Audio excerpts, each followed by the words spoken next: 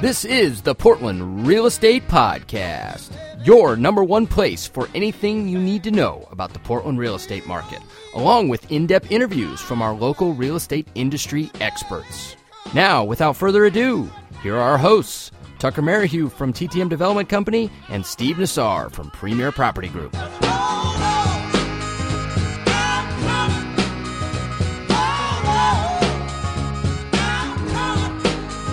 What's up, everybody out there in listening land? This is episode 40. We made it, Steve-O. Episode 40 already. It seems crazy that we're already here, but we are. And we're back for another episode of the Portland Real Estate Podcast. It's a big one. We've got a great guest today, but welcome to the Big 40, Steve. Not for you, maybe age-wise. Well, maybe, are you 40? How old are you? I'm closer to that than you would think. I'm within shouting distance. Okay. Yeah, I'm within a couple shouts of it, so.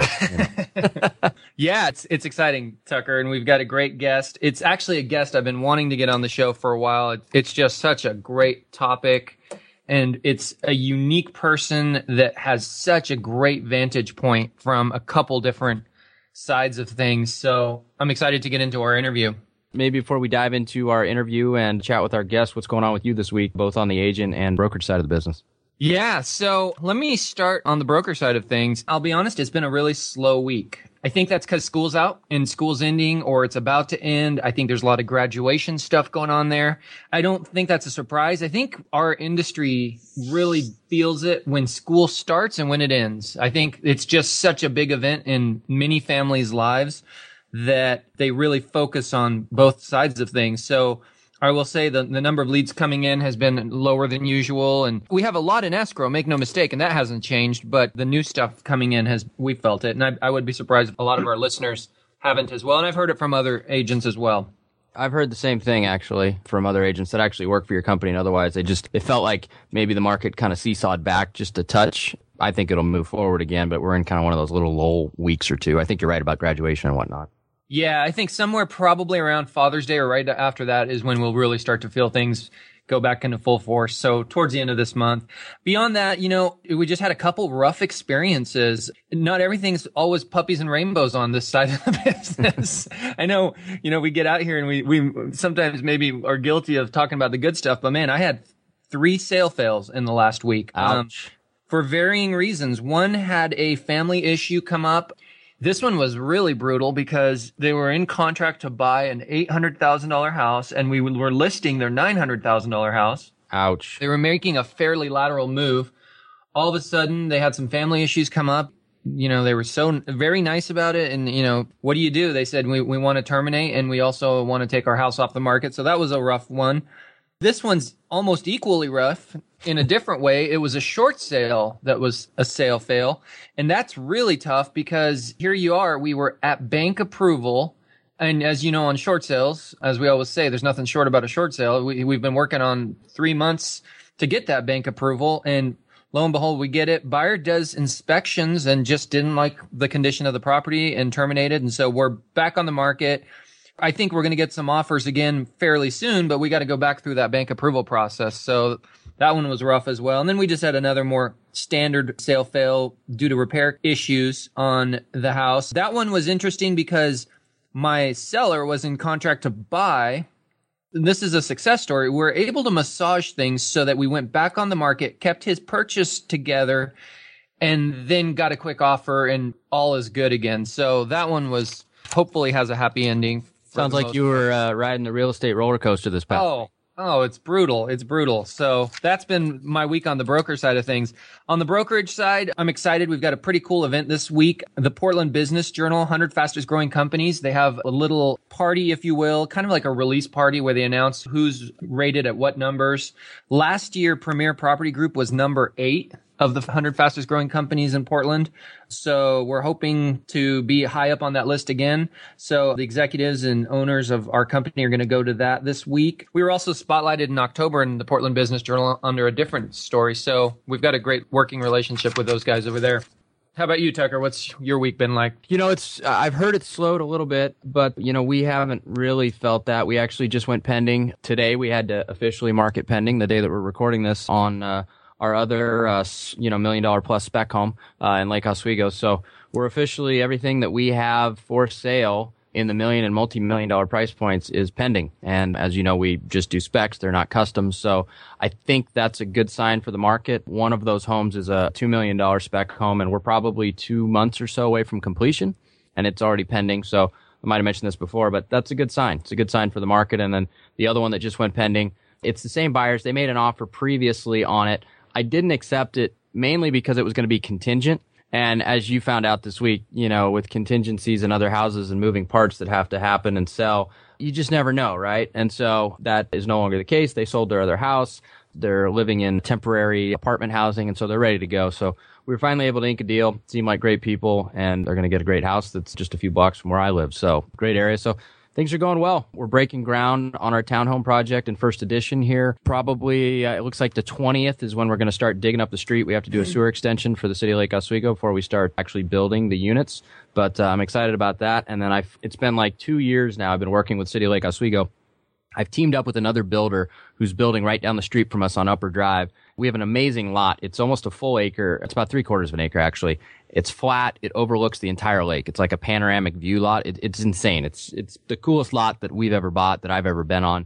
Did you level a house there? How is that lot available? There was a house there. Yeah, okay. We scraped the house, and we've been working with the city. So the problem is that there isn't an existing storm system that we can tap into on Upper Drive that's not already at capacity. So they won't let us tap into that. There is a hillside off the back of the lot, so we can't infiltrate on site. So what we had to do is basically work with the city to find a way to rebuild their storm system for them so that they could handle our capacity. And I've been able to now team up with another builder that is doing a couple lots right down the street. And so we came up with a plan. I met with the city last week. We're basically going to build a storm drain off the back side of Upper Drive, which is, you know, where the railroad track runs between Lakeview and Upper Drive. Mm-hmm. There's no storm line back there, and so we're actually going to put one in, and it'll cover the entire area that kind of affected, where if anybody does any remodeling or redevelopment in the future, they're also going to have to take all their stormwater off site. So it solves the problem for us, and it also solves the future problem for the city of Lake Oswego and other people that own property within the area. So I'm excited to finally get this going. That property is going to be absolutely amazing. It's my favorite lot we've ever bought, ever been to, anything, and we've got a really cool plan that hopefully maybe towards the end of the year, we'll start breaking ground on that and get going. Did you say you're teamed up with another builder on that?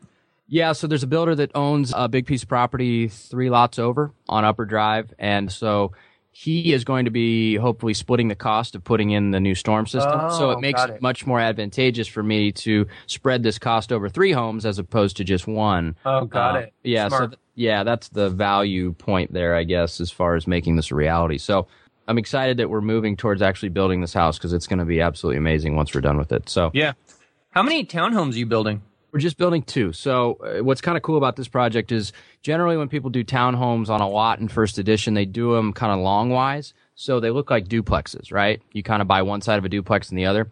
We split the lot the other way, and the attached wall is on the short side, so you have less common wall, which makes you not want to kill your neighbors that much more. But on top of that, we can make each unit look like its own house, which I think the market will receive that nicely. And we'll be able to kind of hit that under price point, too, that's cheaper than single families, but it looks like a single family. So I think it'll be a good addition to the First Edition neighborhood, and I think the market will really like it a lot. What's your target price point on that? We're probably going to be in the $749 to $799 range. Yeah.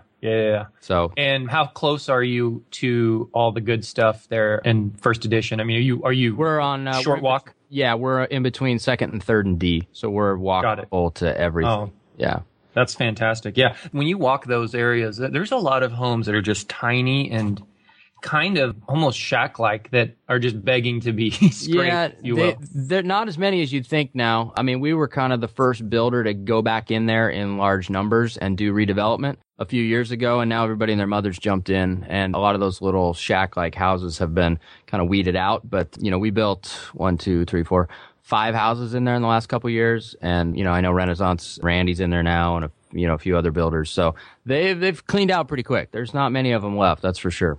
Mm-hmm. So, but that's what's going on with me.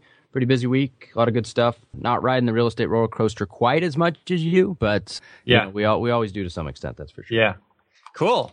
So beyond that, why don't you bring on our guest or introduce him here, who's been patiently waiting, listening to us jibber jabber here about what's going on with us.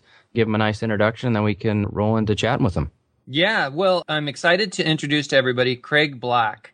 To give you a little background on Craig, as I mentioned before, I've been trying to get him on the show for a little while, and just combination of schedules not aligning and various other stuff going on. Finally, the day is upon us. I'm really, really excited. He is such a unique individual in that he is a licensed appraiser and actually owns his own appraisal company. And truth be told, I met Craig, I want to say about 6-7 years ago through some mutual friends. And I was a lender at the time, and he was only an appraiser. He is now a licensed realtor as well. And we'll talk about that a little bit more in a second. But I met him about 6-7 years ago through some mutual friends. We're having a beer, and it was right when, the mortgage industry was just changing so dramatically, and they were putting up those firewalls where we aren't allowed to talk to appraisers anymore. And I'm almost thinking to myself, should I be talking to you? Is that allowed? So it's somewhere along the way, I want to say a few years ago, and he can give us the exact dates, Craig got into real estate. And it's funny to say he got into real estate because I think, if I'm not mistaken, and Craig will speak to this, I think as an appraiser, you have to have your real estate license. So he kind of went into the other side of things, though, and he started selling real estate. So here and now, flash forward to today, I know he does much, much, much less with appraising and has taken off like a rock star with real estate. So he has such a great vantage point to be able to tell us what appraising was like then, what it's like now. And also from the other side of things, he can tell us how it's affected him as a realtor. I mean, because he's doing transactions and there's appraisals on him, and he's riding that same roller coaster that so many of the rest of us are. And he gets to have that perspective as well. So, Craig, I spoke too much. Welcome to the show. Thanks for having me, guys. It's been a long time coming. Yeah, absolutely. So let's get right into it. Tell us a little bit about yourself, your background as both a real estate professional and as an appraiser.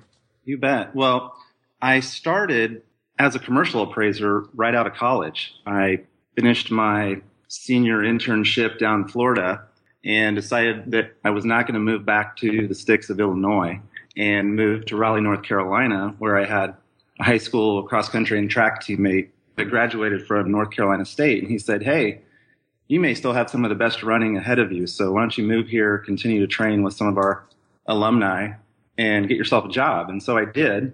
And as I got there kind of in the fall of 1994, I just picked up a job at REI and was working for the local Parks and Rec department and knew that was not for me. So I answered an ad in the paper in the Raleigh News and Observer for a research assistant for a commercial appraisal firm. So I went in and met with him. He was a British fella that had just moved to Raleigh and had just created his own little small commercial real estate appraisal firm. And he just liked my energy. And he said, I'll teach you the ropes. I need somebody like you. And so I was hired. And right thereafter, I was working on commercial appraisal reports of $50 million office buildings. And I thought, oh boy, what have I got myself into here? So that's where it started. And then I spent 3 years there and decided it was time for a change of scenery. I had family that lived out here in Oregon, down on the coast, and my mom and dad and sister and I visited out here a lot. And I always liked Portland. I liked the city. Obviously, I was into the Steve Prefontaine running cult, so it was a nice fit for me. And I went to work for a big commercial real estate appraisal firm here called Palmer Growth in Pietka. And all the principals are still around in some form or fashion, but it was the largest commercial appraisal firm on the West Coast at that time. There were offices up and down the West Coast. And spent time there, spent time at another smaller commercial appraisal firm. And then in 2003, there was such a demand for residential appraisal work. And I had friends like you, Steve, that were lenders at the time. And they said, Craig, if you can appraise apartment buildings and malls and shopping centers and office buildings and industrial buildings, you can certainly appraise a house, and we've got all sorts of work for you. So in 2003, I set out on my own and decided I needed to teach myself how to appraise a house, and continued to work on small apartment buildings as well as a nice little blend of residential and commercial work. And from there, built it into having another business partner and a mix of other assistants and residential and commercial appraisers. And we had a great time. We had a good run. But right about the time that the firewalls were put in place, things really changed for us. And I spent most of my time working on residential assignments and developing relationships with loan officers and lenders. And those were good times. Mm-hmm. And it really worked out well. I mean, as appraisers, we have a lot of liability and a lot of rules and regs that we needed to follow at that time. But, when the mortgage crash occurred, everybody was pointing the finger at everybody else, including the appraisers. And that's when the firewalls were created. And it really impacted our business at the time. For instance, if an appraisal came in with my name on it, I had to be responsible for it. I couldn't hand it off to an employee if they weren't on the approved appraisal panel. I couldn't allow the assistant to go do the inspection or co-sign the appraisal. So it really changed how you could build your business. Couple quick follow-up questions for you, Craig. Is the money a lot better in commercial than residential appraising? You would think with those price points that there's a lot more money on the line, but maybe it's not that obvious that way. The fees are larger just because they're more complicated assignments and they're larger reports, but it's more of a grind. It can be more of a grind because you're spending sometimes 2-3 weeks writing a commercial appraisal report. And there's different forms. There's appraisals for small apartment buildings that can be completed on forms. I still have friends and other appraisers I've worked with in the past that continue to pump those out, and they're really efficient. But a lot of commercial appraisers really specialize in certain property types. And so, the earnings can be quite a bit more depending on the level of the appraisals that are needed by the lenders. So working with large insurance companies and pension fund groups that still require, massive reports with discounted cash flows and Argus runs, and these are multi-tenant properties. I mean, those fees can be $10,000, $20,000, $30,000. Wow. Yeah, it's kind of like the few bigger projects versus, the smaller, cheaper ones. So kind of, if you do residential, an analogy would be the hamster just has to run faster on the wheel, right? I mean, that's essentially what it is. I can't imagine, people do a ton of the bigger ones, but obviously you don't have to do a ton to make great money. But on the more residential stuff, you got to crank out quite a bit more volume in order to hit those same numbers, essentially. Definitely. Yeah, and it sounded to me like at the end of the year, you make about the same on both. You make less on the residential ones, but you can do a lot more of them. You make more on the commercial ones, but you do less of them. Possibly, if I also heard you right, you can leverage yourself a little bit better on the residential ones, or you could back then. If you were the rainmaker and your lenders were sending you a bunch of appraisals, you could say, hey, assistant, you go do this one, I'll sign off on it. Hey, assistant, you go do this one, I'll sign off on it. And so that might have been where things were really advantageous to be in residential.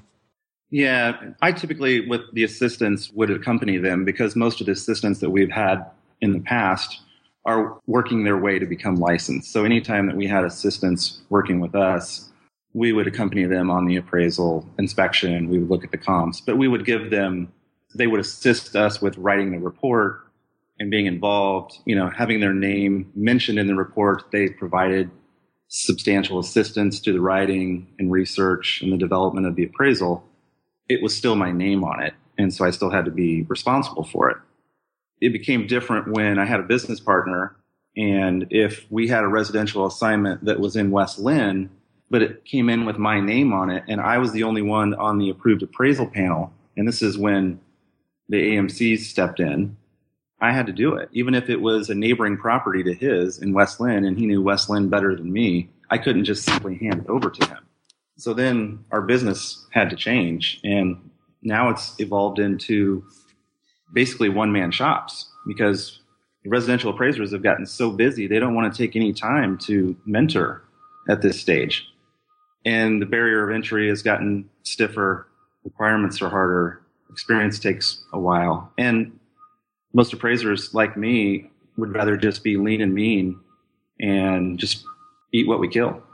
Mm-hmm. Yeah, I've got another buddy that's the same way, and he does pretty well just being a one-man band without all of the one appraiser shop, as opposed to all the headache and hassle and overhead of carrying other people. And, as we all know, the more employees you have, the more people problems you have. And so it kind of detracts from, going out and just revenue generating tasks a lot of times, especially when you can't leverage yourself as much as you used to be able to. I've gotten to the stage now where it's a work-life balance. I could be as busy as I wanted to be on the appraisal side of things. I mean, I literally, guys, get 40 to 50 requests a day. Wow. Whether they're sent directly to me and lenders and AMCs want me to accept it, or they're via broadcast orders. And if I'm quick on the draw, I can snag it. But it's a great time to be an appraiser. It really is. If you're already in, and you can write, like I said earlier, you can pretty much name your fee and turn time and terms. It sounds like a lot of appraisers I've talked to, they fought the transition, right? And this kind of leads into Steve's next question that he had for you here, which is kind of comparing the industry from 10 years ago to now. A lot of guys fought the change. They didn't like the AMC thing. They didn't like becoming an approved appraiser on whatever board for the AMC or whatever it is that has to approve you. They fought it a little bit. And then there were guys like you that it sounds like you embraced it. You got signed up and approved with a lot of these, AMC companies. And now you basically can stay as busy as you want to, right? I mean, is that kind of the progression and the change in the last 10 years? Absolutely. And, rush fees have become the new norm. And I snicker every time I see a request come through where it says rush fee, rush fee, rush fee. Well, they're all rush fees now, because most appraisers that I know that are any good, if they're not 2 or 3 weeks out, there's a problem. What's an average rush fee, Craig? Oh boy, that's a great question. I'm really not leaving my desk for less than $550 for an appraisal, and that's going to be cookie cutter. I would say most of those that I see come across now are going to have $150 to $250 premium attached for a rush, and they would typically like it back in 7 or 10 days. And in years past, 7 or 10 days, you wouldn't get the assignment. You needed to be able to have it back in 3 to 5 days. Mm-hmm. And now I just actually accepted an appraisal this morning for a condo in the South Waterfront, and I have 3.5 weeks to complete it. And it's a purchase. And it's amazing to me that buyer and seller and agents are going to have to deal with a 3.5 week turn time. Sounds like maybe their lender didn't do the right thing and asked for a rush for another $150. Well, it's interesting. I had on a real estate transaction recently, one of the last ones I closed, the lender went ahead and ordered the appraisal once we were in contract. And this particular loan officer said, if the transaction fails, I will cover the appraisal. Smart. Because she didn't want to have to worry about the appraisal holding things up and the closing not occurring in time. Well, and you could probably cancel it if you had to. I mean, if they're truly 3 weeks out without a rush, chances are it's going to be timed pretty nicely, where about the time you're signing off the inspection contingency, you're about a week away from getting an appraisal. Maybe the visit happened in there, but still, I think that's a great way to do business. The thing I wanted to add when you asked me about rush fees is there's actually another local lender that I do a fair amount of work for, and they're blasting about every third or fourth day all the appraisers on their panel, and they're offering $1,000, $1,200, $1,500 to turn an appraisal in 4 or 5 days. And it's a first come, first serve basis. And if you're the quickest on the draw, you're going to get it. And that's become their method of operation right now, is to get appraisals back in a timely manner, but they're putting a big ticket price on. Mm-hmm. And they're probably getting a lot more business as they're running around telling all their realtors that they can close deals in 3 weeks as opposed to everybody else's 5 weeks or so. Hey, Craig, so this is kind of news to me. It sounds to me like you're doing a little bit more appraising than you were even 6 months or a year ago. Would you say that's accurate? And it's probably because of these rush fees too. Yeah, the rush fees make it look pretty appealing, right? Yeah. I'm doing more than I want to be, and it's difficult to turn work down when it's there. And so it's a nice fallback where if I get slow on transactions, on the realtor side, I'm just basically referral based. I haven't really delved too deep into marketing myself too much as the realtor. But the goal was to do less appraisals and compete for more real estate business. Well, now that the fees are the way that they are, it's difficult to turn down the work. And I'm trying to specialize in just certain areas of town. Like I really enjoyed doing the appraisals of Pearl condos and South Waterfront in Southwest Portland, where I recently lived. So I'm really just sort of snagging the cookie cutter assignments in the areas that I'm most competent But yeah, Steve, to answer your question, I am doing more than I'd like to right now, but it seems that there's a lot of emergencies over the last month or two. And I guess I kind of feel like I have to step in and help folks out. Now that I've become more active realtor, folks know that I'm also an appraiser. And if they've got an emergency situation, they can call me and I can usually get it taken care of for them, assuming I'm on the preferred appraisal panel that they're using. And that the rush fee is good enough. Well, and also, it's not like they're entirely unrelated. It's not like you're a realtor on the side and then bus tables or something. I mean, these are two very closely connected industries where as you're doing one, you're getting better at the other and vice versa. So that works to your advantage. Hey, that's a good segue, Craig. Let's talk about it. I mean, why is the state of appraisal turn times so bad right now? I mean, I think we touched on it. The barrier of entry is high. Are there more appraisers coming in to alleviate some of this bottleneck? What's going on there? Well, the requirements have changed a fair amount over the last 3 or 4 years. The biggest one that I see is that to become a certified appraiser, not just licensed, but to be certified, which is what all the banks and lenders and AMCs require, you now have to have a 4-year college degree. Wow. And that's making it difficult for young guys and girls to get into the field because you're eventually going to want to get certified. And if you find an appraiser that wants to mentor you, then you need to have a 4-year degree.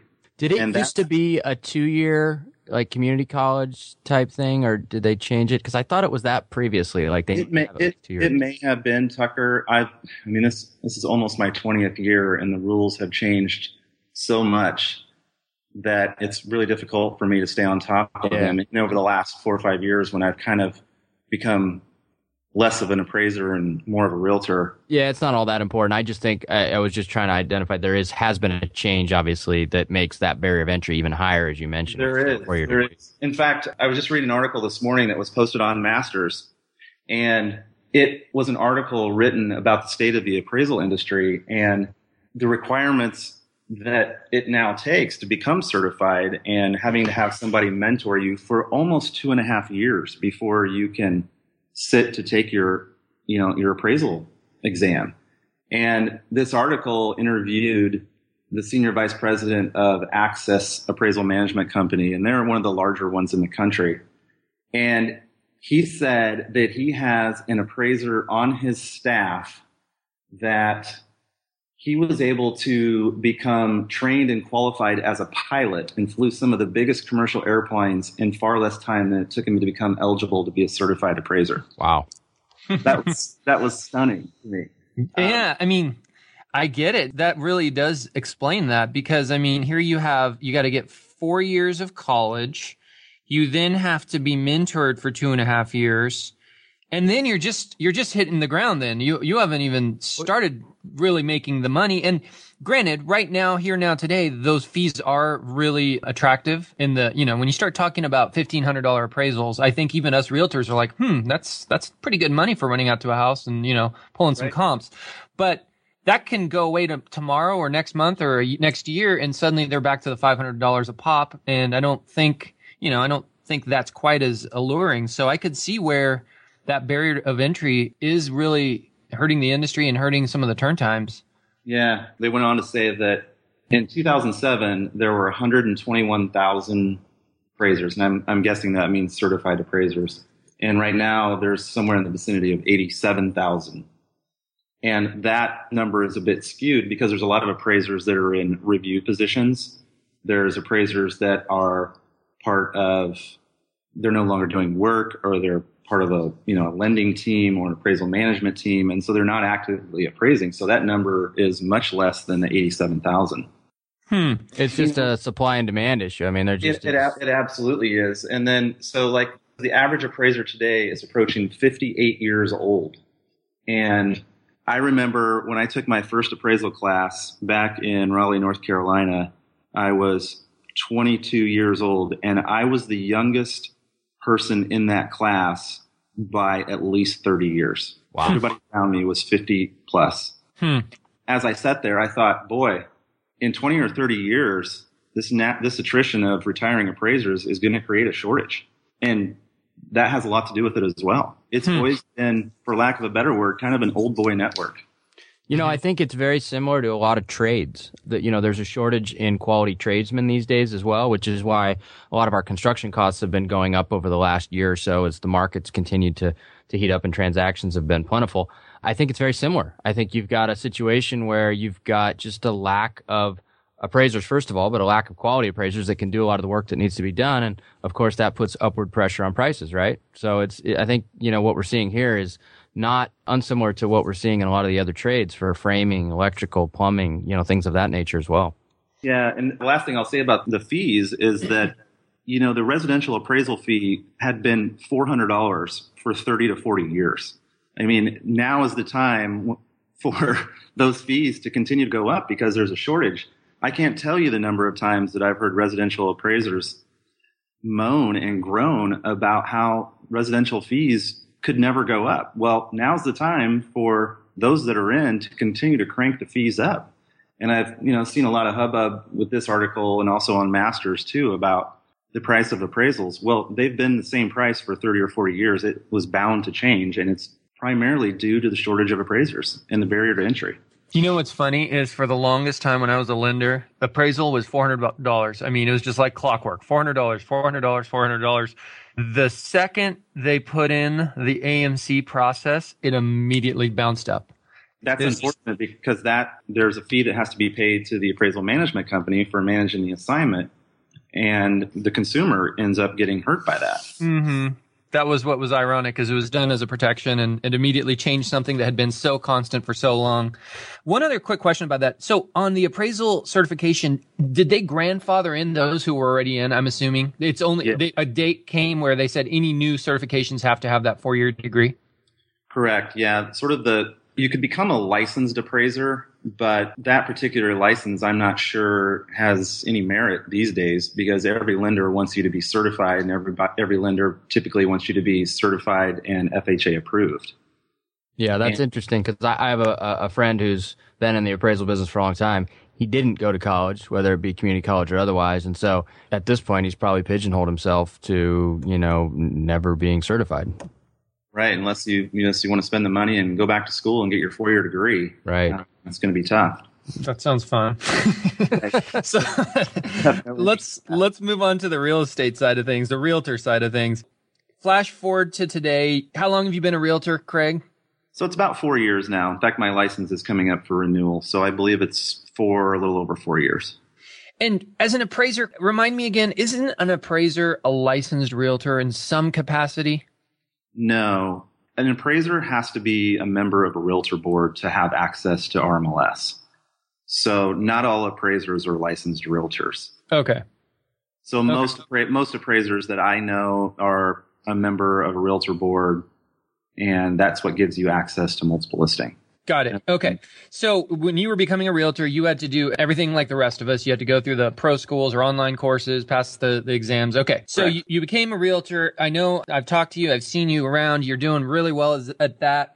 Let's talk about the appraisal process and how you've seen it from that side of things and how it's impacted your role. I mean, let's start with, how do you proactively avoid a low appraisal valuation when it's one of your transactions as a realtor, whether you're on the list side or the buy side?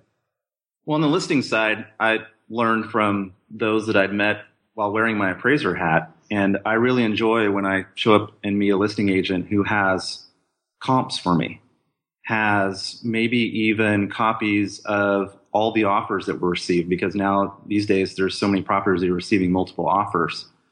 And meet me there and talk to me about the house. I think it's unfair, for an appraiser to be able to show up for 30 minutes and think that they know that property and that market more than the listing agent who has been intimately involved with it for 2, 3, 4 weeks. So I really try to have comps ready. There are some appraisers that won't take them. They don't want to be influenced. I can respect that. Most of them do. So I think it's nice to be armed with comparables.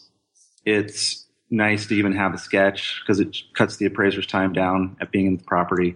Talk to them about how they established the list price. Talk to them about the offers that were received. So yeah, some of the best listing agents that I've done appraisals for, they're prepared. Mm-hmm. And that's what I try to do. I really try to make sure that before the appraiser shows up, I have, the data that I felt was the best data to establish that list price. It's definitely a delicate dance. You brought up a good point. A lot of appraisers will shut down or get turned off if you're too quick at the draw with those comps. My experience, and correct me if I'm wrong, I'd love to get your take on it. My experience is when you show up to the property, it's usually best to talk about the weather, talk about the NBA Finals game the Small night talk, before. right? Yeah. First and foremost, be likable, be nice, be friendly. Win them over in that regards, and then somewhere in the process, segue over to, so, what are you looking, how does it look on this as far as value goes? We did have a bunch of offers. I do have some comps if you're interested in seeing them. Because I'll tell you, if you go to that appointment and you just come right out of the gate with comps and like, hey, I want to show you why this is worth what it is, and it can really be off-putting to them and shut them down. What do you think on that, Craig? I agree. I've been in it for so long that I just kind of expect that now, where the comps are there. But yeah, I agree. I think it's best to sort of massage that experience. My opinion is appraisers kind of tend to think that it's a grind. I mean, I agree. It's a grind at times, particularly right now. There's more work to be had. And so a lot of them are going from appointment to appointment, stressed about turn times. Lenders are bugging them over email and phone calls about if the inspection's been set, if the report's on time. So it gets a bit stressful for them. So I agree. Any way that you can make the experience a little better for them and engage with them, because we all tend to, I'm still one, but I tend to sometimes think that we're just sort of a rubber stamp to a transaction. And I know that there's a lot of appraisers that I've met along the way that just sort of feel as if, they're just the last piece of the puzzle. And if you can make it a little brighter experience for them while they're there, I think they're very appreciative. I know I am. Mm-hmm. So have you had low appraisals on some of your transactions, Craig, as a realtor, of course? My first 2 transactions, I got low appraisals. And how did you handle it? What was your approach? Well, the first one was due to the fact that the appraiser didn't have the addendum indicating that the purchase price had been increased to cover some closing costs. And I knew that the comps out there supported the higher price, so I didn't have any trouble inflating the purchase price to offset the closing costs. But because this appraiser wasn't provided it on the front end, they were not willing to revise the appraisal. That's a lender failure, by the way. Absolutely. Yeah, that is. Shame on them. The other one, of course, I felt as if it was justified. So I went through the appeal process with the lender at the time and provided some additional comparable data and some dialogue. And the appraiser revisited the appraisal and made the change, and we got it done. But my very first 2 transactions, I thought, oh gosh, what have I gotten myself into here? Mm-hmm. Mm-hmm. Do you mention that you're an appraiser at all in that process? I try not to. I really don't, unless it will benefit me down the road. But I try to make sure that I'm wearing my realtor hat at all times. And I always get questions like, how can you be an appraiser and a realtor at the same time? And I said, you just have to be very careful which hat you're wearing. And you can't show up with your appraiser hat on and try to solicit realtor business and vice versa. So I'm cautious with that. Yeah, that's probably a good way to go, because you don't want to, take the road of, hey, I think I might know more than you kind of thing. That could alienate people. So it's better to just, embrace people, feel them out, and give them what they need, but not make it adversarial at all. And I think that's a smart move on your part.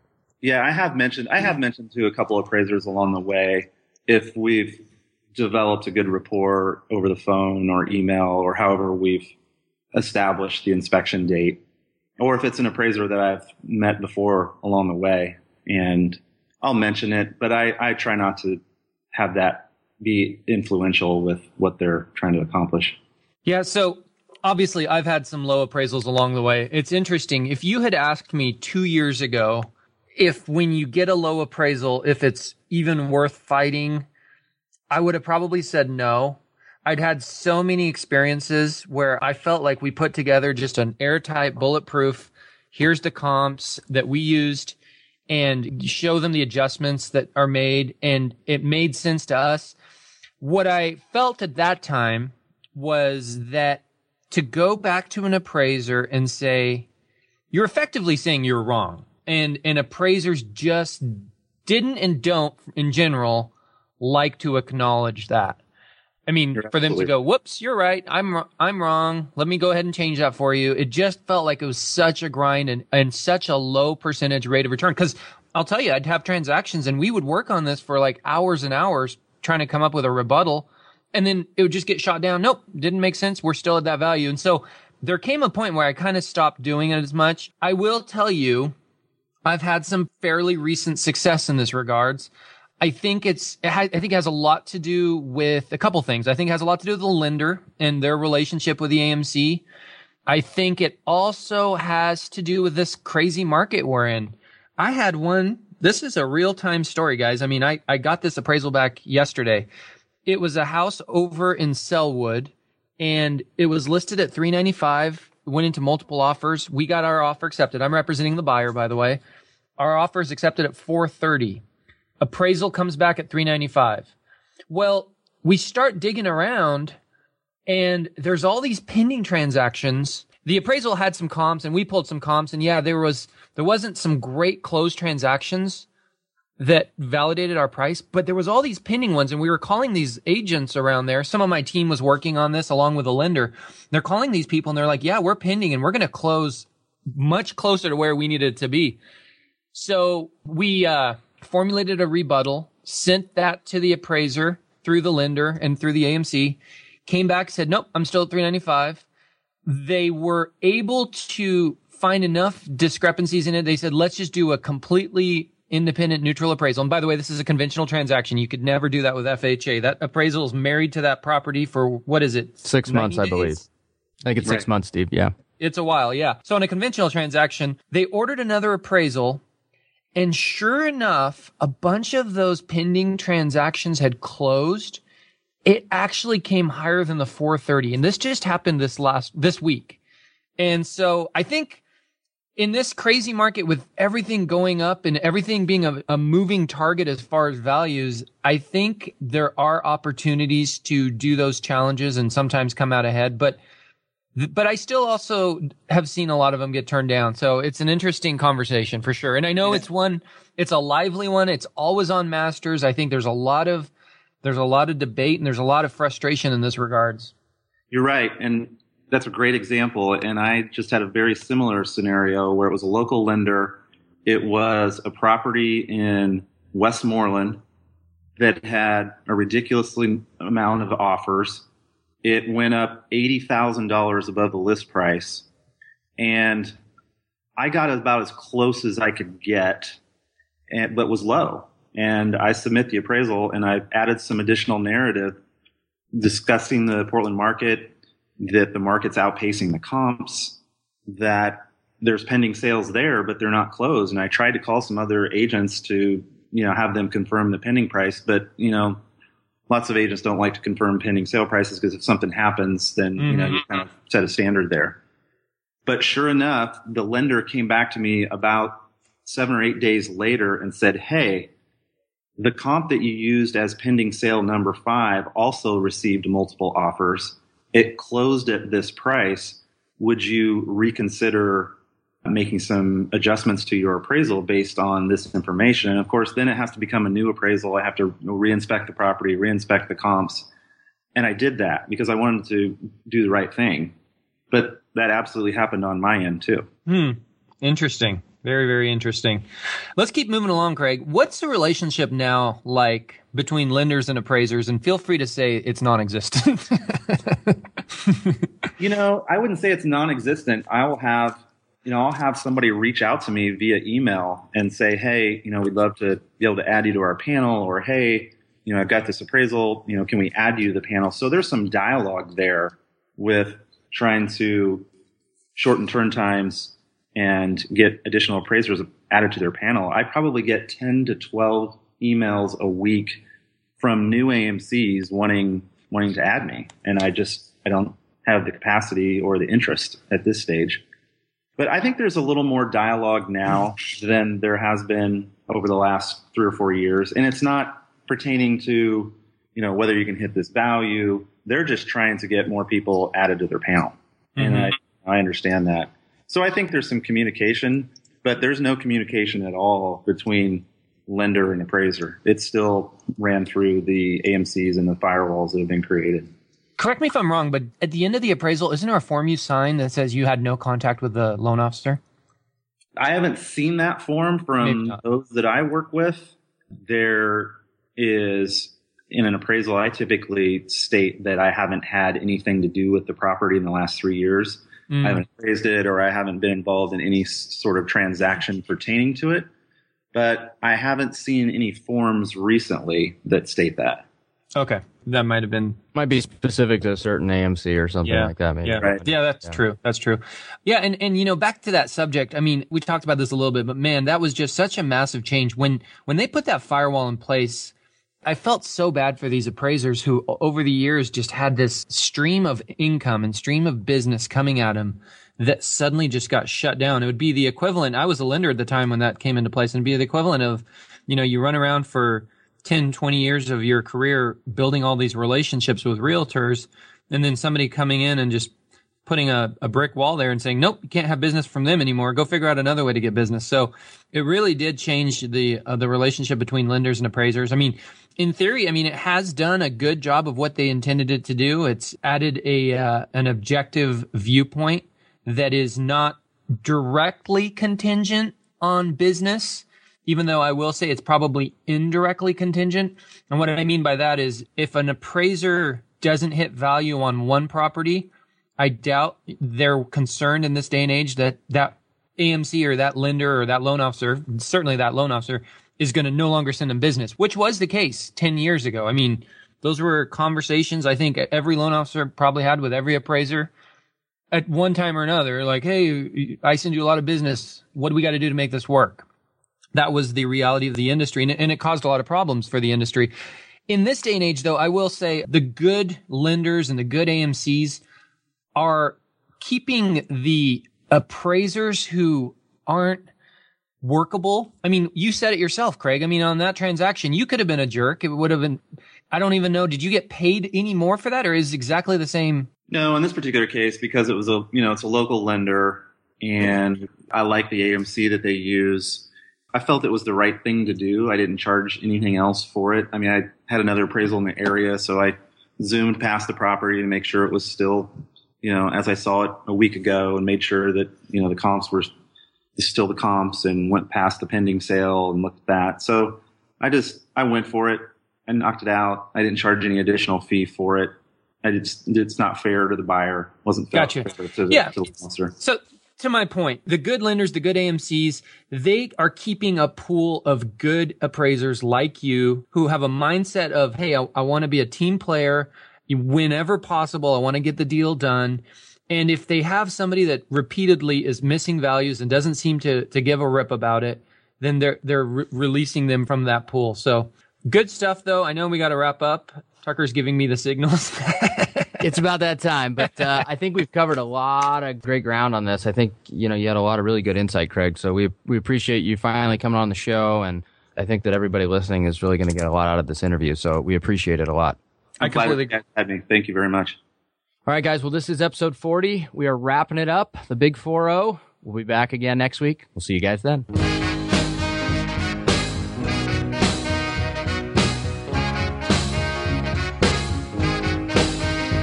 Thanks again for listening to our show, and make sure to tune in next week for another great episode of the Portland Real Estate Podcast.